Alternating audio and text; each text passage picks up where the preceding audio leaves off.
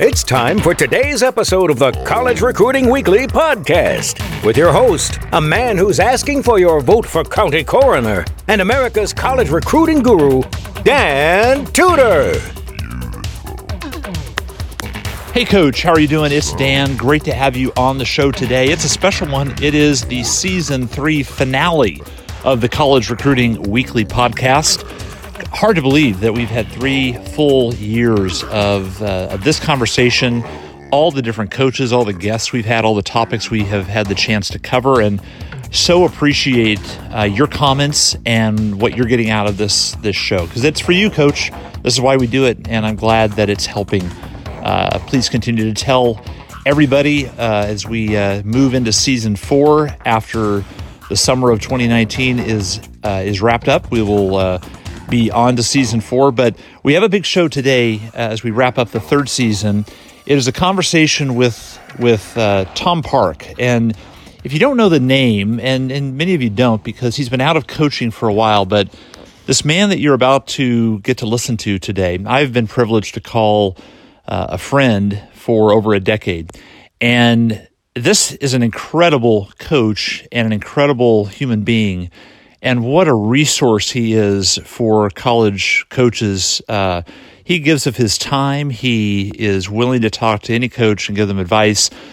He is involved in representing coaches at the highest level in professional and college athletics, helping negotiate contracts. He has been a speaker at several of our national collegiate recruiting conferences and is one of the most requested people that we get when it comes to that conference, which, by the way, is coming up this summer, and you should be there. You can find more details about that at dantudor.com. That's a little tangent that I just dove into. But this conversation with Tom Park is important because the topic is basically if you're rebuilding a program or you are in the middle of redesigning your coaching career, this is a conversation that you'll want to have with Tom. You'll want to listen to because he was involved in what some consider the greatest turnaround in college football history.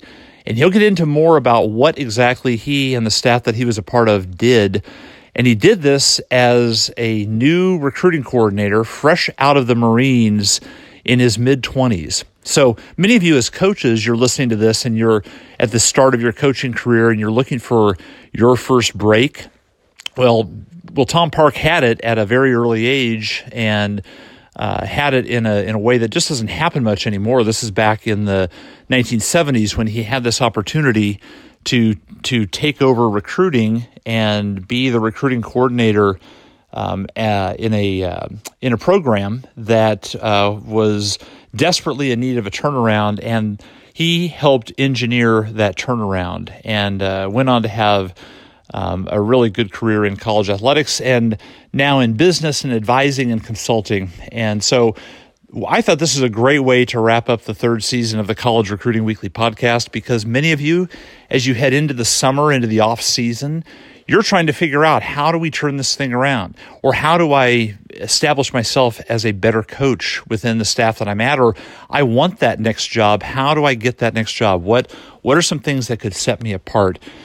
And Coach, I think you're going to love the conversation because you're going to get answers to a lot of those questions, or at least a roadmap for how it worked for Tom Park. So that's what we're going to go into today. And we started the conversation with Tom. Very basically, I just wanted to have him give a brief history of who he is, where he's been, who he's worked with. It started, I'll be honest with you, it started as a simple question. You'll see in the answer you're about to listen to when I asked him that question, as he quickly skims over his coaching career, what an amazing group of people he had a chance to work with, and some of the people he calls friends and the experiences he had. So just sit back and listen, and tell your friends to listen to this great conversation with Dr. Tom Park, a great coach who can teach you some things about rebuilding your career, rebuilding a program, turning things around. And again, we started with his background as a college coach. Well, Dan, it's great to be with you again. You're a good friend, and I just love what you do for the coaching profession. I was very fortunate. Like most coaches, you start out as a player of whatever game you coach. And I played 11 seasons of football, and I started in 1958 as a 12-year-old playing 7th grade. And so I loved the game, and then I went in the Marine Corps during Vietnam after college, and I got to coach in the Marine Corps. And when I came back from Southeast Asia, the Maryland program was in real disarray. In 1971, they lost all their games. I think they were 110th in the NCAA Division I rankings, which I think was last that year, if I'm correct. Wow.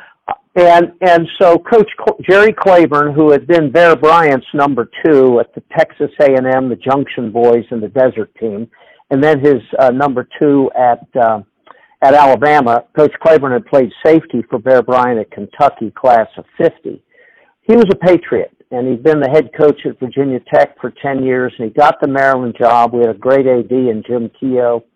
And so here I get out of the Marine Corps, and a guy named Les Steckel, who became the CEO of the Fellowship of Christian Athletes for the past 10 years. He just retired. Les had been trying to he played for me at Quantico, where we had a football team, and I was the offensive coordinator. And so Les and I were friends. We were both Marine officers from the Vietnam experience, and he was trying to get on as a GA somewhere, and so was I. So I ended up recommending him to Eddie Crowder at Colorado, who I met at the coaches convention, and he recommended me to Jerry Claiborne. And so we helped get each other our jobs. We got started together. It's kind of fun, you know? Yeah. So Coach Claiborne was a Patriot, so I went on as a graduate assistant in 72 and got to coach the defensive front and got to teach Randy White the head slap, which he got so good at his 8th year at Dallas, they banned it in the NFL. He was unbelievable. And a great player. He's in the Hall of Fame.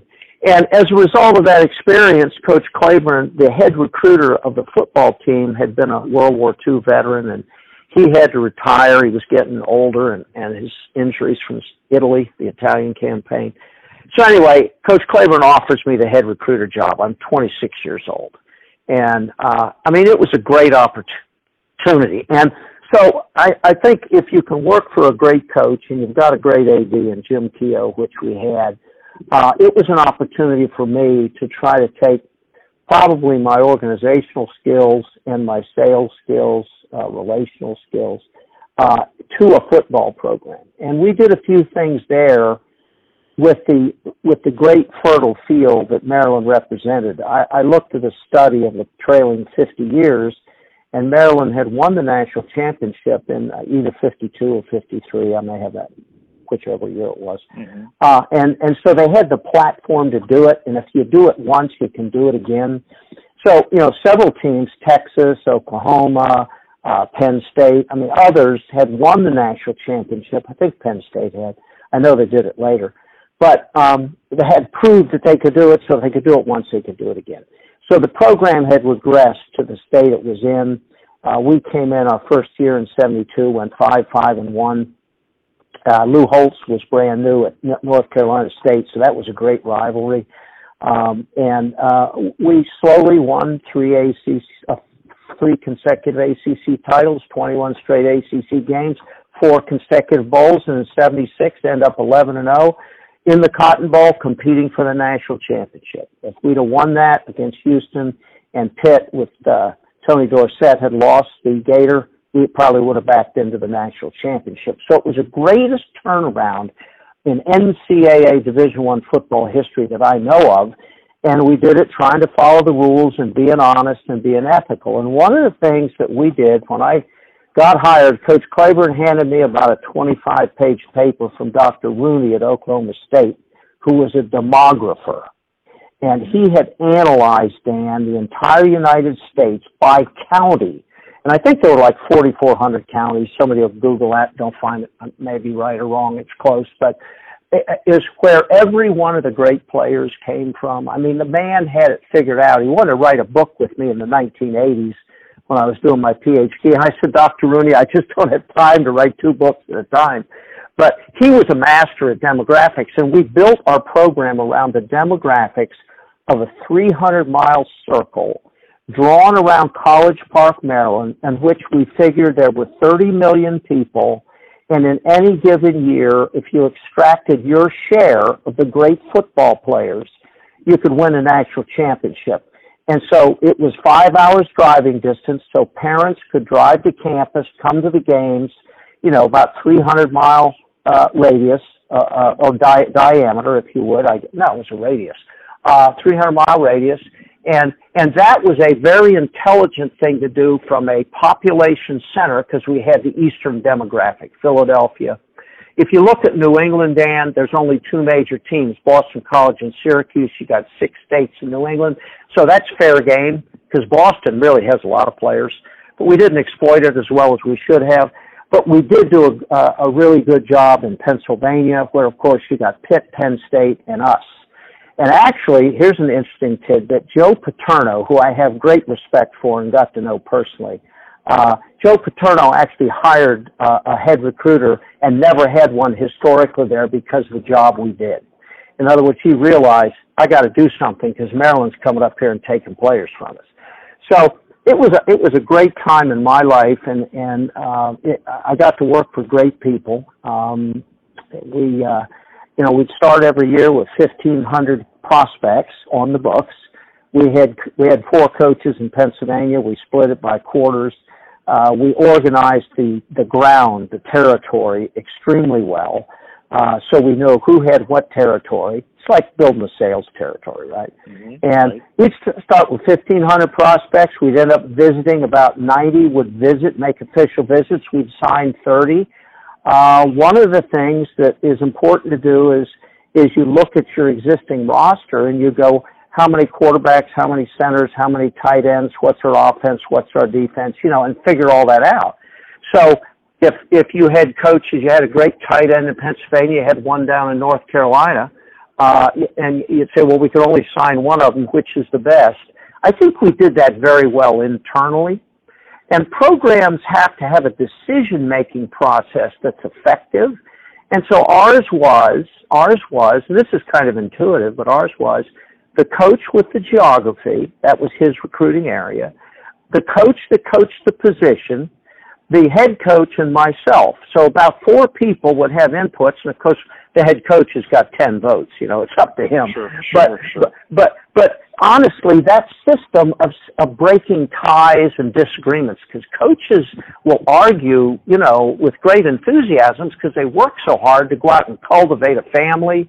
And then, like we had John Devlin, the great defense coordinator in Southeast Pennsylvania, and John and I were dear friends, and I was from Hershey, so we loved that area of the country, and we'd recruit together sometimes. And John was a man of great passion. Well, some of the hardest calls he ever made were to call a mother and tell her that we had to turn down her son. I mean, I've seen the man sit at his desk and almost weep making those phone calls. And so, you have to have a process where the decision-making in a group that's very competitive is fair and equitable and intelligent and ends up with the best yield. And I think we did that very well. And let me stop and see if I've generated a question or two here. Well, just about 38 or 39 questions have come to mind so far. So, so let me go back. Let's sort of break this down before we get on to the rest of it. Yeah. Well, first of all, I've known you for over a decade. I don't think I've ever said to you, thank you for your service. Oh, so thank you for your service. Mm. Number 2, 26 years old, being brought in out of the Marine Corps to lead a Division I recruiting effort at a Division I school, but one that has struggled. That is a very that is not your typical way that hiring is done now for Division I football. And I guess my question was, at 26, was that an advantage, being so young and maybe not being so deeply rooted in, here's how I've been trained to do this job, or was it a challenge being so young? Oh, that's a great question. It's great insight. Well, there were 2 of us the coach was considering. One was Dick Shiner, who was a quarterback from Lebanon, and Dick and I talked about this later, but he was a great Maryland quarterback, and he was 38 and I was 26, so we were the 2 choices, so to speak. Mm-hmm. And Dick had played 14 years in the NFL as a bench quarterback. He was a backup most of his career. Well, the point, a safer job, right? You don't get beat up so bad. Right. But anyway, so Coach goes with the younger guy, and I've always reflected on how did I get that opportunity? And the reality is, Dan, I believe it was God's hand in my life somehow. Because honestly, you'd think you'd go with someone more veteran and more experienced. But the point is we had a JV head coach named Dick Redding who'd been a carrier pilot in the Pacific, and he loved the Marine Corps, and he kind of lobbied for me because I was his JV defensive line coach, and the Silver Fox, who was Coach Claiborne's gray-haired guy on the staff. You know, every staff's got one of those. I think his advocacy for me, and then I think one of my gifts is organization, and I'll never. Here's a great story for you. So I was living upstairs in Cole Fieldhouse, and there was a restroom up there, and I was living in this kind of squad bay for visiting coaches. And at night I had nothing to do, so I made all the bunk beds like the Marine Corps bunks where you could bounce the quarter off of them. Right. And I just did that. And so one day Coach Claiborne went up in the men's room and he stuck his head in where I lived and he saw that. And he brought he brought the whole coaching staff upstairs and showed it to him. He said, "Look what this young man has done." And I mean, that was the kind of thing that he recognized. The other thing I did is at midnight, I'd be organizing the newspapers for the staff, because in those days, you'd subscribe to the Pittsburgh Gazette and the Cleveland Plain Dealer and different newspapers in these different geographies, and you'd cut out articles like Jimmy Cefalo, great running back at Penn State. Jimmy Cefalo, Wilkes-Barre newspaper. I cut out all this stuff at night. So honestly, I worked like a dog. And I think the work ethic was a big reason they hired me, because I worked insanely. I was single. I loved the game. I loved the when they hired you. They didn't, but they all watched the way this young GA cut their newspapers for them. Wow. Okay. And they all said in the staff room, "This guy is amazing." Because I'd put all those clippings on each coach's desk, and they'd come in and they'd be on their desk. And it really helped them, because then the secretary would put a clipping of Jimmy Cefalo in an envelope. The coach would write something on it and mail it to him. So, I mean, I began to do things that organized and automated and used the tools of the day, which we don't have. I mean, we're different now. Technology, as you know better than I mean, it's all changed. But we sent calendars. I'll never forget this. We'd send calendars, Maryland calendars, to every high school. I mean, we'd send out 1,500 calendars every season in August. I did that whole thing myself, and I'd have a truck back up, and we'd mail calendars, and I'd walk into a high school in Philadelphia, and there'd be a Maryland calendar on the wall. I sent it to those people, you know. Wow. So It was the tools of the day. It was sales 101. It was communicate with your market, make friends of your coaches. I mean, just the stuff that if you were selling ice cream or widgets, same kind of ideas. And I don't know. I'm going on here. So you would say that being that age and coming in with limited experience was a plus for you. It ended up being an advantage.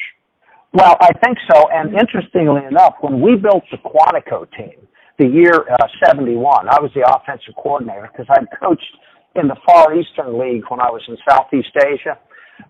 We were coming out of Vietnam, and the colonel said to me, "Lieutenant, I know you wanted to go down in country and earn a Bronze Star and a Purple Heart and all that stuff, but he said, I'm going to give you a better job. I'm going to let you coach a football team." So I started coaching, on Okinawa, and that was a great start for me. And again, that's God's hand in my life. Because when I look at that 55,000 black wall in Washington, D.C. about Vietnam, I weep, all right? So I got protected, and that was God's grace, because my mom said she prayed for me every day. So honestly, getting started that way and then coming back, I think when we recruited the whole country for Quantico and ended up in 71 with the number 3 passing offense in college football, it's because we'd recruited every Marine Corps base. So I really had a run at recruiting the whole country the year before. And maybe Claiborne knew about that. I can't remember. But anyway, it was things like that that got me that job when I never should have gotten a job at age 26. You know, it just doesn't work that way. You brought up was work ethic. So can you compare what you were willing to do, and not that coaches now aren't willing to do it, but it's a different generation and it's a different time, and sometimes that attention to detail, walking up and he noticed the way your room was organized and the way that you operated when no one was looking. And I'm just wondering, is that one of the differences between the time you grew up in and you were a part of versus now? And, look, there's plenty of hardworking, dedicated coaches now that put in great hours, but that attitude of being excellent while no one was looking, just can you just talk about that a little bit? Yeah. Well, as a grandfather of 7 grandchildren, I don't want to be the guy that says our generation, the greatest generation before us, or any of that. But the reality is, coaches are always, as you know, Dan, because you were a coach, coaches are always hardworking people. But, right. I do think you two can differentiate yourself. And I think part of working hard is also working smart, okay? And I would like to believe that that's an important characteristic, is using the tools that you have, whatever they are. Today it's the internet, it's technology. I've watched you do that, and what you do, par excellent, all right? So using the tools that you have and then just outworking the other people. I said for years, I've given speeches for you and other people, and I've said, look, the lazy coaches work 95 hours a week. The hard-working guys are 105. Everybody works 100 during the season, right? And then what they do in the off season. So again, Bill Parcells has a great one. He says, 365 days a year, pick a day, pick an hour. I'll tell you what I'll be doing. Now, Parcells he's a crazy man, and Mike Sweatman, defensive coordinator at Quantico, worked for him for 2 Super Bowls at the Giants. So Parcells has a great work ethic, okay? So I think you got to have that. But I think you got to work very smart, because coaches always complain, in football at least, about we sit in the staff room, we could be going home, and we're sitting there looking at each other not doing anything. Well, that's not working smart, okay? Right. So it gets down to things just like in business and industry, just like anything. Leadership is critical, okay? And if you've got an intelligent, sensitive, relational, organized leader, it makes all the difference in the world. And I was fortunate to have one, and I guess he recognized things in me. I've reflected on what did he see in me that he gave me that opportunity, and I was blessed, and it worked. It worked. Okay, so you've mentioned also, as a part of the key to this turnaround that you were involved with, and we'll dig into that a little bit more here in a second, but you mentioned a couple of times, you just did again, organization and working smarter, not harder, or certainly smarter as equally as hard as you work. And I'm just wondering, you did it with the tools that you have, that you had back then. In working smarter now, what do you see coaches doing or not doing that end up hurting their chances of not only building a winning team, but just building a good long-term career in college coaching when it comes to the organizational side of things? Because I think my little commentary on it that I've talked to coaches a lot about is I think most people get into coaching because they love their sport. They love the idea of molding young lives. Certainly, us in football as coaches, we love the strategy and the battle of it and that aspect. That's why you like coaching. That's why it's fun, quote unquote, to coach. But then you have the other side of it, which is the organizational side, the recruiting side, the thing that makes you successful in industry to industry. Can you just talk a little bit about what you see and have seen over the years coaches do ineffectively that have ended up hurting either their programs or them in their careers? Well, evaluation of personnel is very, very important. And some people are coaching personnel or athletic talent. Athletic talent. And I talked earlier about the decision-making process of who to take. Now, I've also said, you've probably heard me say, that the quantitatives of personnel are easier to evaluate than the qualitatives. But the truth lies in the qualitatives. So the person, I had, as you know, I've got 3 degrees in psychology and I've got all that kind of education. I always felt, they used to say about Bear Bryant, Dan, he could look inside your soul and figure out who the winners were. And I've heard Coach Claiborne, one of the great things for a young coach is to be in a staff room with a Jerry Claiborne and his staff and listen to the stories, where he talks about Bear Bryant. Go out in a cotton field with a white short sleeve shirt on and that checkered hat and wear a tie when it was 104 degrees. I mean, that's pretty special, right? And so, to listen to those kind of stories as a youth in the game coming up, I mean, I can still tell them, and I'm 73. But I guess where I'm going with this is hard work applied intelligently. Now, we build a letter series. All right, so today, and to your question, I think leveraging technology today and leveraging the use of communicative tools, which I think you do so well in what you do, and being able to give that information to others and to be able to talk to people relationally. Kids sign scholarships for all kinds of reasons. I had a 4-cell matrix: good decision, bad decision, rational decision, irrational decision, right? It's a 4-cell matrix. And what you got to do is get the young person to make a good decision for him and his family and base it on rational things like quality of education, degree, field, what do you want to do, and all those kind of things. And I think try to steer people to make good decisions for them. And if you can do that, their parents can see it. And now, the best story I can tell you is on the wall of my office today is a Sports Illustrated plaque of Mark Mangus, quarterback from Cumberland, Maryland, who was recruited by over 100 schools. He was one of the best in the country. We turned down Joe Montana to take Mark Mangus. Wow. Montana was 6 foot 3/4 inch, 174 pounds, Western Pennsylvania, all WPIAL, couldn't run the speed option well, wasn't big enough, was a 4.9, right? 4 Super Bowls with Bill Walsh, the genius. We signed Mark Mangus, who 100 schools wanted, and he was 6'3", 218, ran a 4.7, could run the speed option, took us to the Cotton Bowl. Good choice. Montana was a later developer. He almost didn't start at Notre Dame. And I was part of saying, hey, to the Silver Fox, I said, Fox, I think we ought to take Mangus. Fox says to me, you better believe we're going to take Mangus. Well, he's on the wall of my office. He should have been in the Hall of Fame. That's another story. But the point is those discernments at that point in time, and that gets us into a whole area of player development and picking people that have 90% of their talent or 90% of their accomplished talent in front of them, not behind them. It's easy to sign a guy that 90% of it's done. He's got 10% left. You want to sign somebody that's 50-50. He's got plenty in front of him.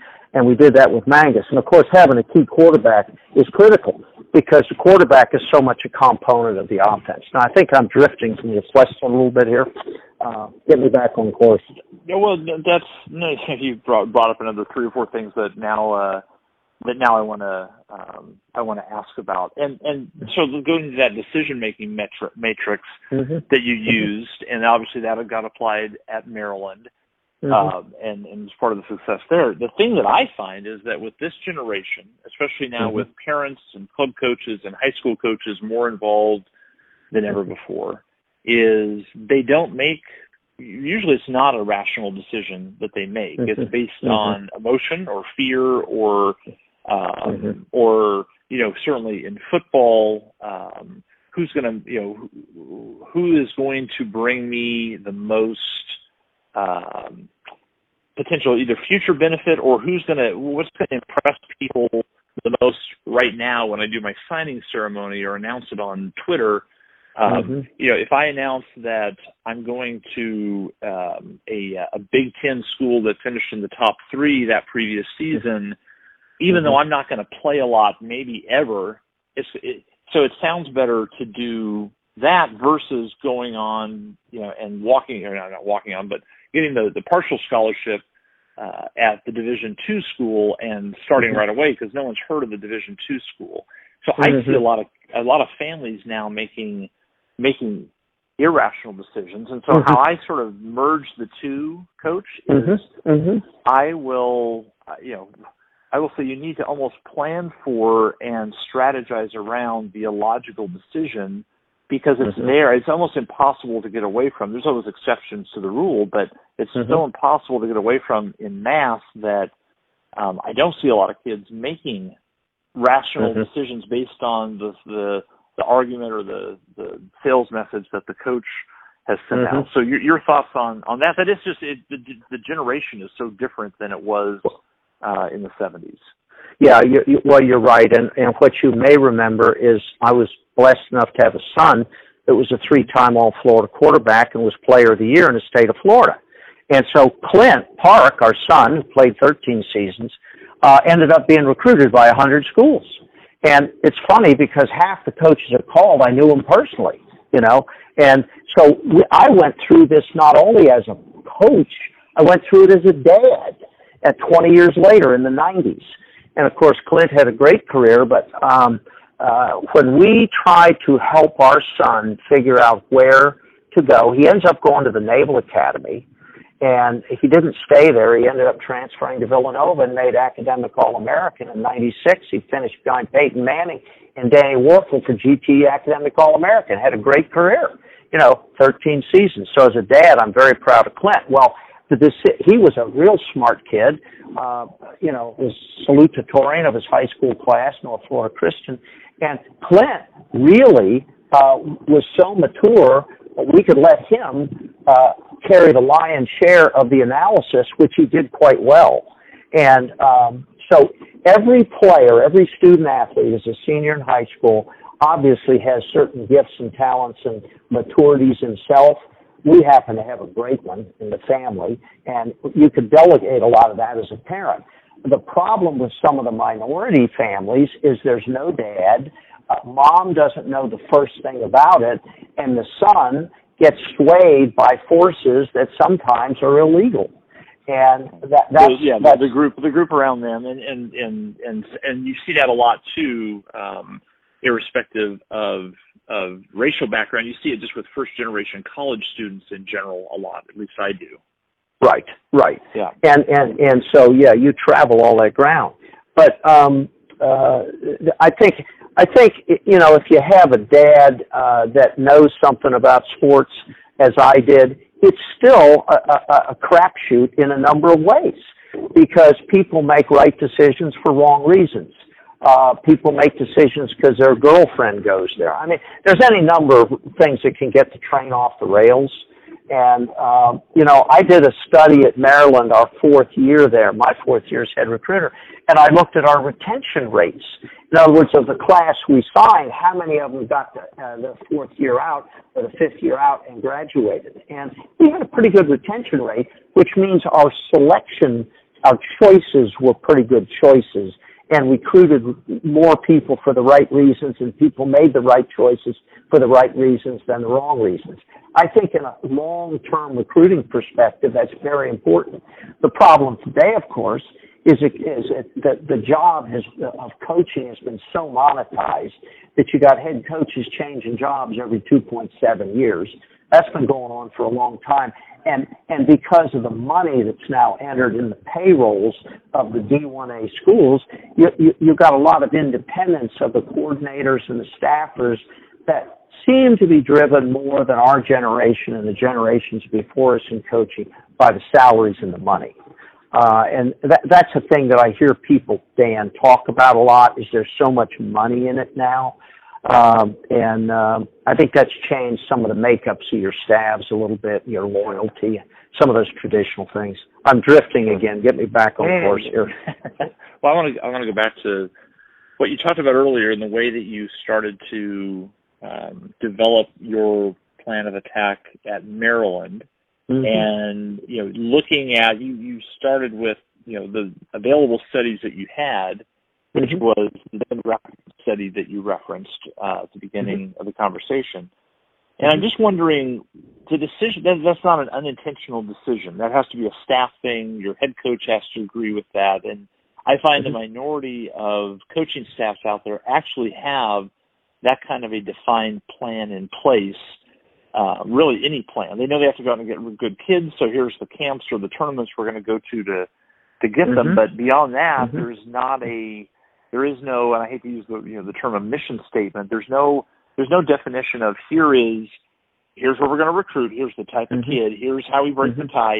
There's not those plans in place. And I'm just wondering, can you take us sort of inside what drove that decision making and to do it that way, and the benefits that you saw from it that maybe other staffs struggled with in trying to make the same kind of decisions?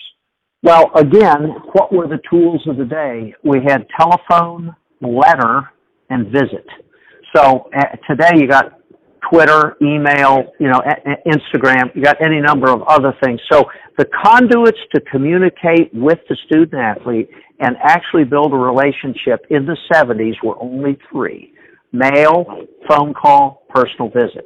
And as you know, later the NCAA limited the personal visits to 3 times because people with the money were spending more money to visit more often, right? And then on National Signing Date, as you remember the old stories, is 5 or 6 head coaches would show up at the star's house, right? And that was always interesting when Woody Hayes got left in the car, right? So, all of that. So the tools of the day then, the tools of the day. Now, how that's changed is with the Internet now, people are signing players from foreign countries because of the reach of technology. So I think, we did not have that. So what we did with the tools we had, which are 300-mile driving distance, ability to visit, building a territory, having enough yield in that territory to be able to work within that. I mean, if we recruited a guy from California, it's because he wrote to us. We just didn't do it, right? Well, today that's different because of technology. And so now coaches, if they really sit down and think through their process, they can lever technology and have a farther geographical reach to actually going overseas, which people today, as you know, are doing. We never dreamed of that 50 years ago, 45 years ago, whatever it was. So I think again, if your tools dictate your tactics, it's just like military. Your tools dictate your tactics.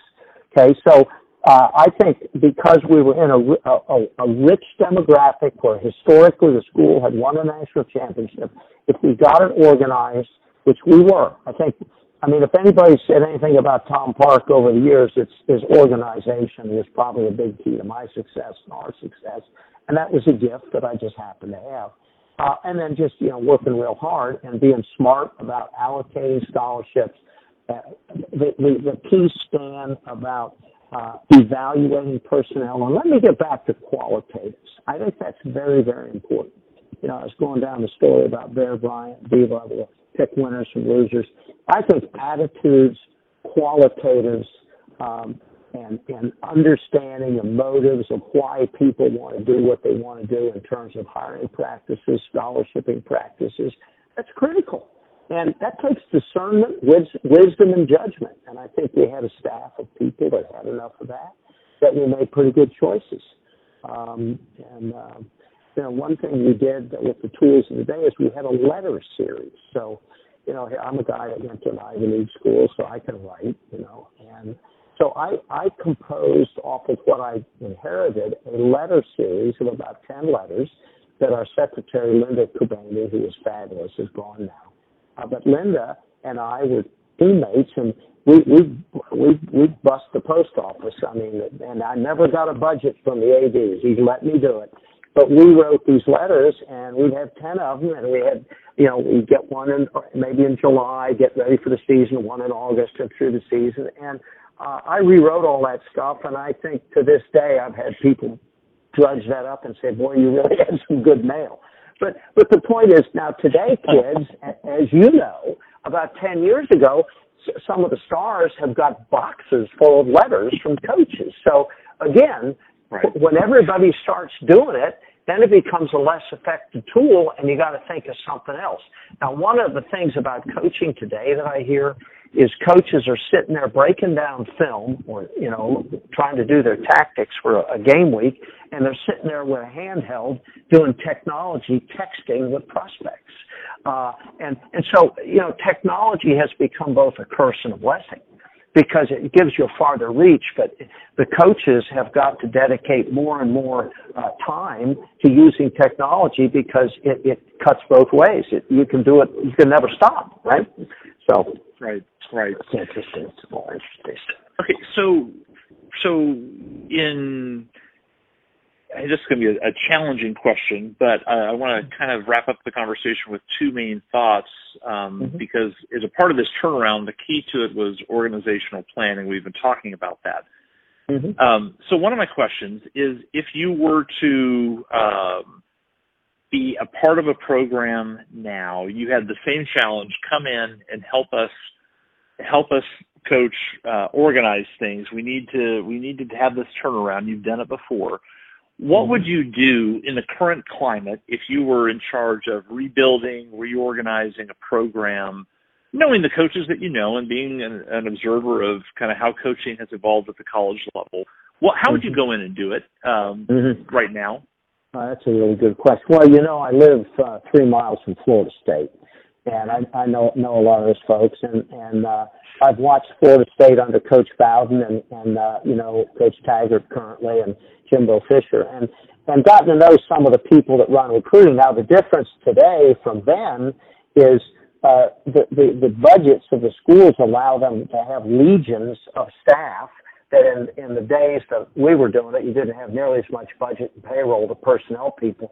I think somebody told me that one of the SEC schools, I was talking to a coach, had 35 people on the payroll just for personnel. It was like an NFL team, right? Right. And so, honestly, to compare then with now, you've got logistical capabilities today with people where every coach has a GA that works on helping him evaluate talent. We didn't have that. They've got that now with the big programs because there's enough money. So, again, if you were to come in and do this again, which someone my age would never want to do, my wife would think I'd lost my mind. But having done it once, but actually twice. And, after Maryland, I took the head recruiter job at UConn, and that was the turnaround of UConn to become what it became, and used similar principles. And then Tony Mason at Arizona wanted me to go out. Mike Godfrey called me, wanted me to go out and do Arizona, and I said twice is enough in a lifetime, and I turned that job down. But the point is, if you were coming in today, you'd have much larger financial resources, much larger staffs. It would be more NFL-like. It would certainly be leveraged through technology, and your reach would be international, okay? And so now it becomes a matter of getting your staff, again, to be good evaluators, communicate well internally, have a good process of deciding who to take, who not to take, and allocating all those resources. So it becomes a bigger and bigger management job, okay? Just like it's corporate. It's become more corporate. Hopefully that's kind of an answer. You're right. No, it does. And just to sort of build on that, the whole concept of breaking the tie. And so you're on a staff and you see one prospect and this other coach who went somewhere else says, well, my prospect at that position is just as good, and the head coach has his or her favorite. How have you seen successful coaches when it comes to choosing prospects, do it correctly? Because what is the right way? You have to make your best guess, and you pointed out that it is a lot more qualitative much of the time than quantitative. Track and swimming, which are time sports, you can be quantitative, but the rest is it's subjective, not objective. And so how would you recommend staffs come in and pick the best recruit the best way possible, having no real science or quantitative measurement to go off of? Well, great question. And now I'm going to fall back to the quantitatives, despite what I said about qualitatives, in that you must have a positional profile for every position. So in the NFL, if you got a 54-man roster, you got 11 on offense, 11 on defense, special teams, that's 33 people. College is similar, right? and then you've got your kickers and all that kind of thing. You have got to have, for every position, a quantitative profile of what you're looking for. Now, interesting article in Sports Illustrated, Dan, just within the last several weeks about the NFL going to outliers and say, we used to turn down quarterbacks that were under 6'2" and 6'3", and now that the guy at Seattle was 5'11" or something like that. And they were talking about taking more and more outliers who statistically were outside of the profile that every NFL team created, right? And so you have to rely on your profile and your quantitatives because that's what takes you to the bank. And then if you go to the qualitatives where you get into issues of character, competitiveness, the whole idea that the guy will fight you to the death, you've got to talk to people to analyze if he has those characteristics, meet with him. It becomes a job of discernment and judgment. So the quantitatives are extremely important from profiling standpoint, and those are things that generally are methods to avoid conflict on a staff because somebody's either inside the profile or he's not. And so now there's got to be something qualitatively that says, here's why a 5'11" offensive guard, and I remember one from Baltimore, the kid was 5'11", he weighed about 240, now this is in the 70s again. He had tremendous flexibility, he was like a gymnast, and we argued over that guy, and we eventually turned him down, and I think he had a pretty good career because he was an outlier. And so you're going to have some of those, and to keep peace in the staff room, you've got to have a defined profile, quantitative process that when you do have an outlier, there's something qualitative that makes you as a group say, okay, we'll take a chance and transcend our profile. Does that make sense? Yeah, no, absolutely. Yeah, I think that's the way you keep getting better and better. So last question, Coach, before we wrap it up, is you have a lot of young coaches or head coaches that have just taken over a program, or even there's a number that listen to the podcast who are veteran coaches, but they are realizing I need to do this differently. This is a different generation. Maybe I've lucked out just being at the right place at the right time with some of these, some of the recruiting classes I've been able to get. So can you give us your words of wisdom, your advice on what these coaches should be doing as a part of their daily, sort of the non-coaching side of their jobs? What would your advice be in terms of how to get better and in this effort of building a great program or turning around a program? Well, I've said this for a long time to coaches, is spend at least 10 or 15 minutes every day communicating externally with someone in your profession and idea sharing. So you're constantly refreshing your mind on ideas that other coaches may have or be doing to help teach yourself and import those ideas into your own staff room. I think that's number one. And what that also does something else is in a very hazardous profession, by keeping your relationships alive with coaches in other places, in other leagues, in other areas, in other schools, when you get fired or lose your job, you know more people than if you don't do that. And it's a brotherhood, it's a sisterhood in women's sports. You have to have relationships. I've seen so many coaches over the decades whose careers had good starts, but they never became what they could have become because coach didn't work enough on. We call it networking in business, but it goes beyond networking. It's about relationship building and having friends that can idea share. Coaches are great sharers of ideas, whether it's tactics, strategies, weight technologies, diet, strength, running, whatever it is. Coaches love to do that, and they do that with their friends. And so every day a coach has spent 15 minutes doing that because it will serve your career very, very, very well if you do that. So, yeah. And what about just in terms of internally at their program right now, just the best habits that you would see, that you would recommend they do that you've seen done by coaches that are successful over their careers? Well, I think you've got to walk the talk. It's biblical. Walk the talk in terms of try to display a work ethic that's a role model for young people. I think coaches are in a leadership position. They're influencers. I think walking out the values of the program, as Coach Claiborne used to say, I think this is still on my desk down in my office. I'd rather see a sermon any day than hear one. And he said that. I'll never forget that. I started the FCA at Maryland, and he wrote my mother a letter one time, and it said, Tom started the FCA. It's had a good impact on our team and our players, but I think the FCA has done more for Tom than Tom's done for the FCA. And that was, I was a youth. My mother showed me that letter. I mean, to this day, I think about that. I think, yes, that's exactly right. So if you're in a classy group of men or women, and they're Coach Claiborne was a Christian, I'm a Christian, you know that, and you have that dimension of fellowship and brotherhood and sisterhood, well, then you've got a higher standard. You've got to walk out to talk, and you've got to be a role model, and you've got to be what you say you are. And that spreads through the organization, and it influences the players, because at the end of the day, Dan, you and I both know this, at the end of the day, it all goes back in the box. And so what good did we do for young people while we were doing this? That's what coaching's all about.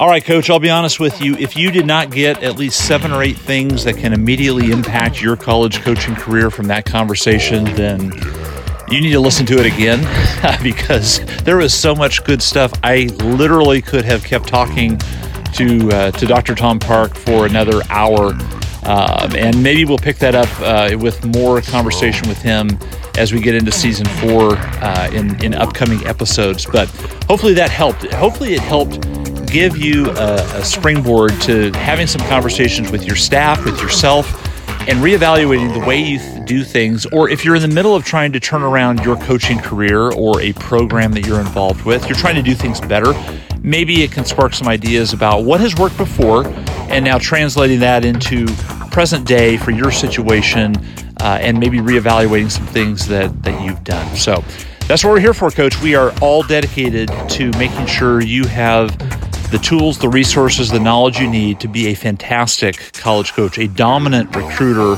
and just a better person overall as you manage this tough career that you've chosen, being a college coach. So, hope that helped. Thank you again for listening to the College Recruiting Weekly podcast. All the great comments that you've given have been wonderful. If you have topic suggestions for upcoming shows, the upcoming season, please get those to me, dan@dantutor.com. Always consider coming to our big summer event, the National Collegiate Recruiting Conference. You can find out information on that on dantutor.com. Lots of resources on the website as well. 15 years of research, articles, tips, techniques, and strategies that we outline that are there for the taking. Also, if you're looking to improve yourself as a college coach while you have some time off, consider going through Tutor University. You can find that on the Dan Tutor website as well. It is an online learning module that many coaches go through, and they say that it really has changed the way that they bring knowledge to recruiting and has improved the way that they're able to go after recruits. So it's easy, it is insanely inexpensive, and all done on your time. So it's step-by-step learning modules that you can self-pace and do self-learning with. And it's another resource that we want to offer coaches. So that's it. Thank you again for listening. We'll be back with more. Coach, have a great summer. By the way, a lot of past podcast episodes that you may have missed, so you can go to iTunes, Google, or Stitcher to listen to those again and improve your knowledge base as we get ready for another big year of coaching and recruiting, as well as another big year here at the College Recruiting Weekly podcast. Have a great one, Coach. We'll talk to you soon again.